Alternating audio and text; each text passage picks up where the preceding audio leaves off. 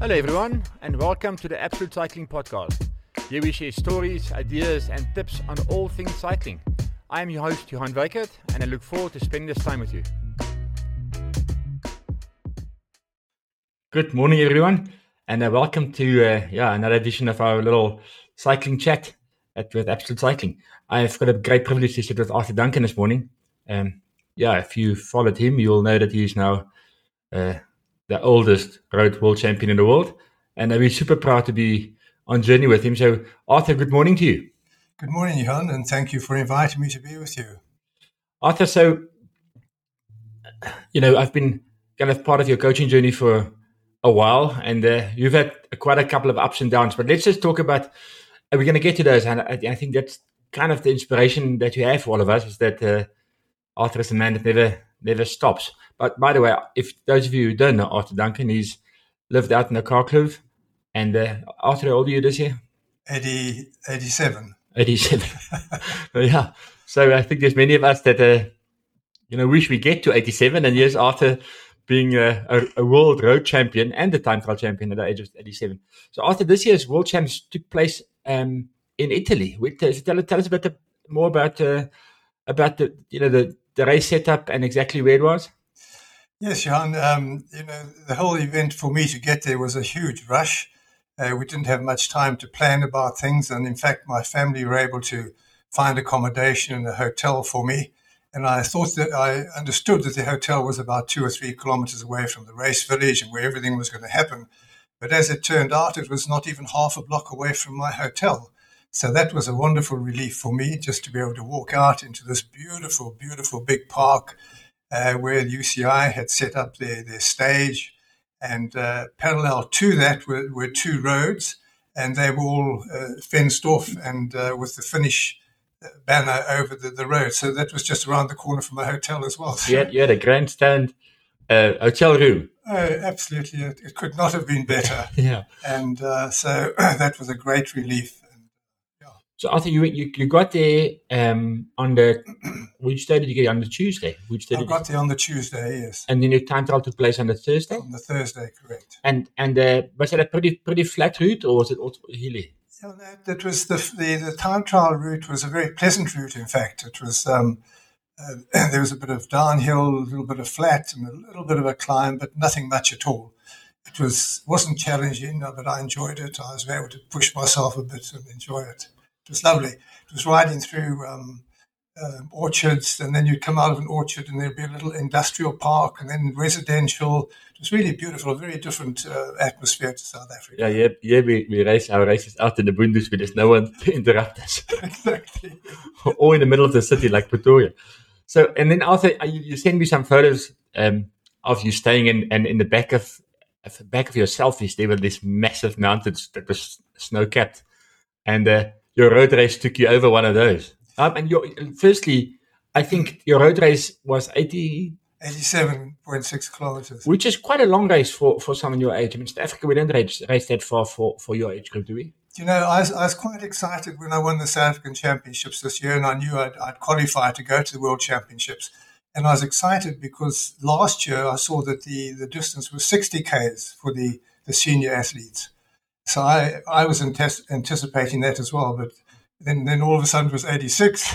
So I said, well, what do I do? Do I not go, or do I go? No, so I'm going to go. So but there was a lot of climbing as well. Arthur, it sounds like there was one serious mountain. Yeah, the race started over a relatively flat area for about 10 Ks, and then all of a sudden you hit this climb, Mont Bondet. And it's 2,200 and something odd meters. And it's a relentless climb. There's just no leveling off at all. It's just absolutely amazing. So I managed, I love riding mountains, so I was coping quite well. But about 2 or 3 Ks from the top, I cramped. And something's never ever happened to me before.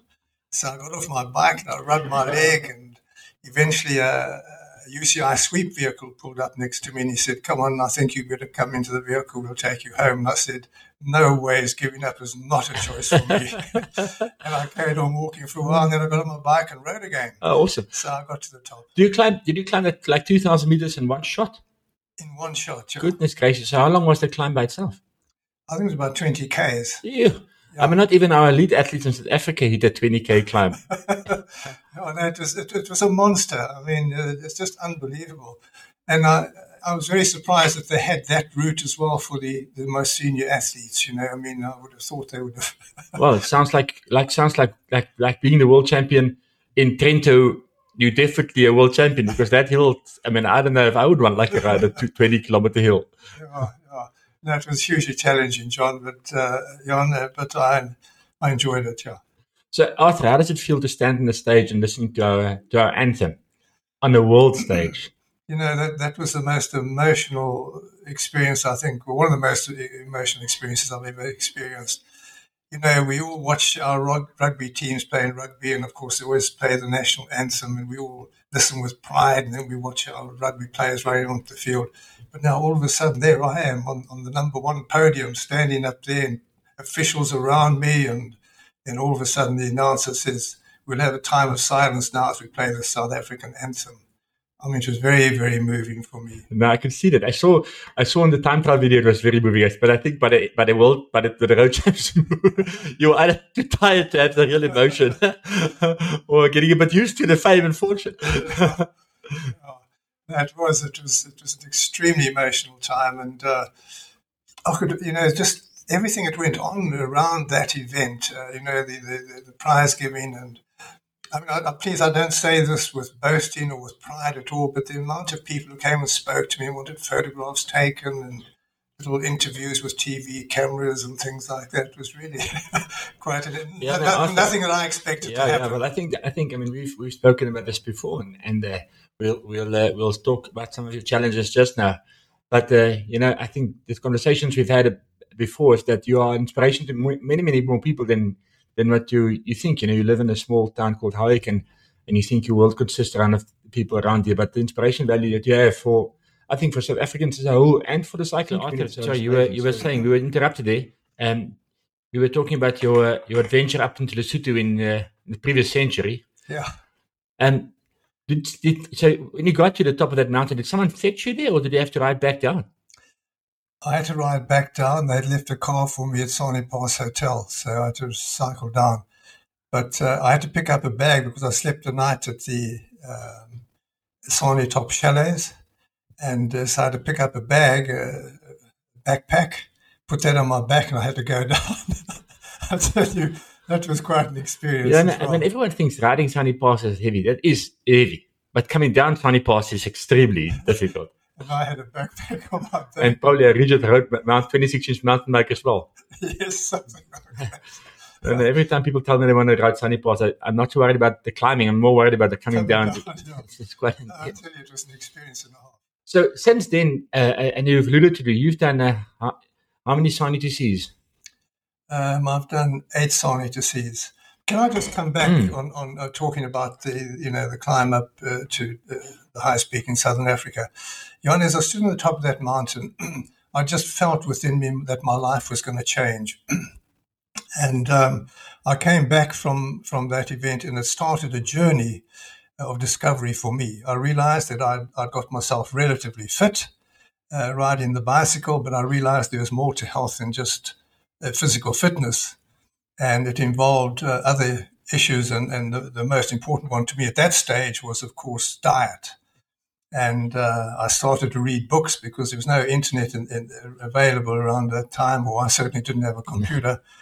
And so I was buying books and just reading as much as I possibly could. And eventually I enrolled for a course at UNISA on natural health and nutrition. And that helped me to understand more about nutrition for myself. And that changed my life, Johan, because from there on, I've just got to a stage where I'm very fortunate, I'm blessed, I'm healthy, but it's all been part of my journey and looking after myself. It's happened. Yeah, well, Arthur, I mean, I know your spiritual space is also very strong. So, I mean, combination of physical fitness, good nutrition, and a healthy mind. I mean, those 3 things goes together to make one, successful. I think sometimes people think money is the measurement, but you and I know that's definitely not. Yeah, those are the 4 points. It's your diet, your regular exercise for fitness, managing your thoughts in your mind, and then having been spiritually fulfilled. Yeah. If you don't have all 4 of those in your place, Yeah. and I've seen it, at my age, I know a lot of people who are in their senior years.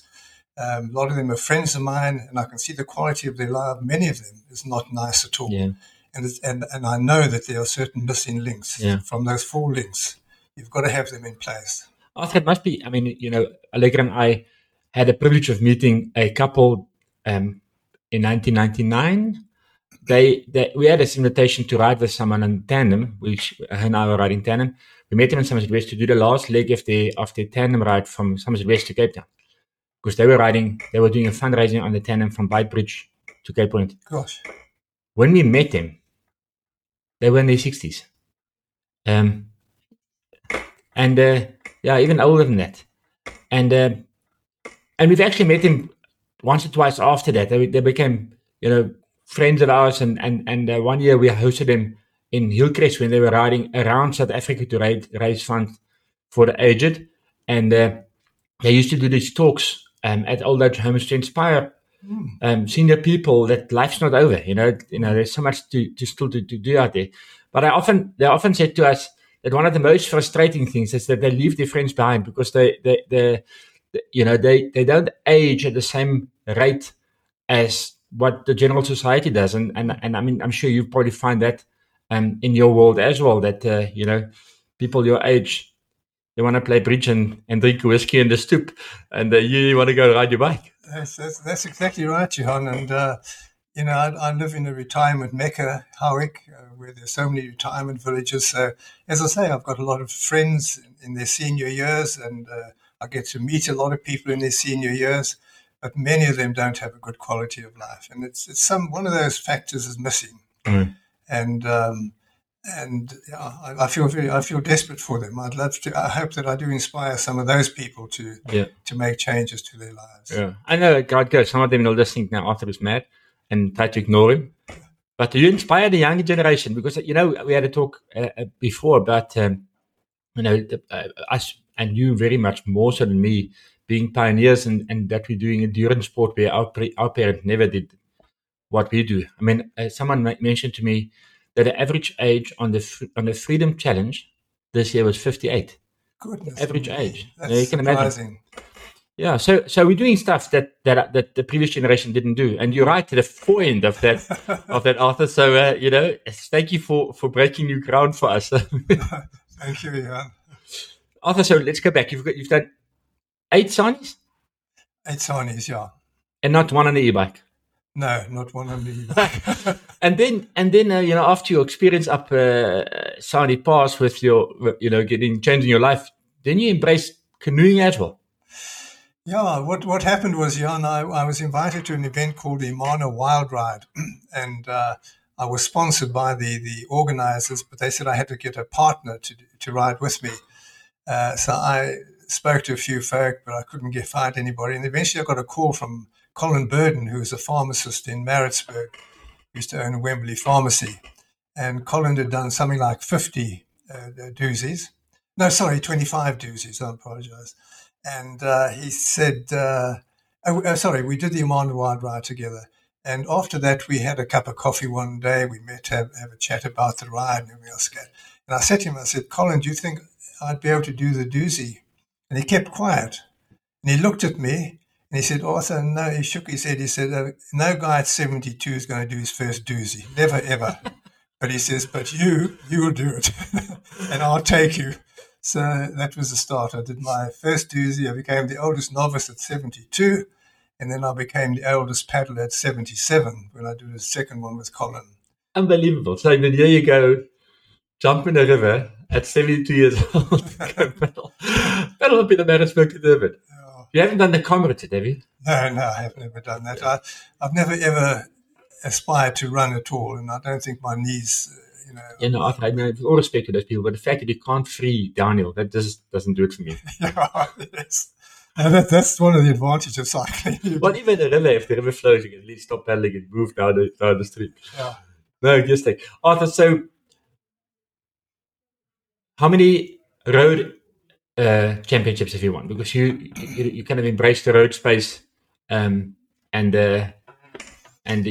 been a regular participant at the SA Road Championships. Yeah, Jan, I really haven't tallied it up, that I know it offhand, but I've done quite a few.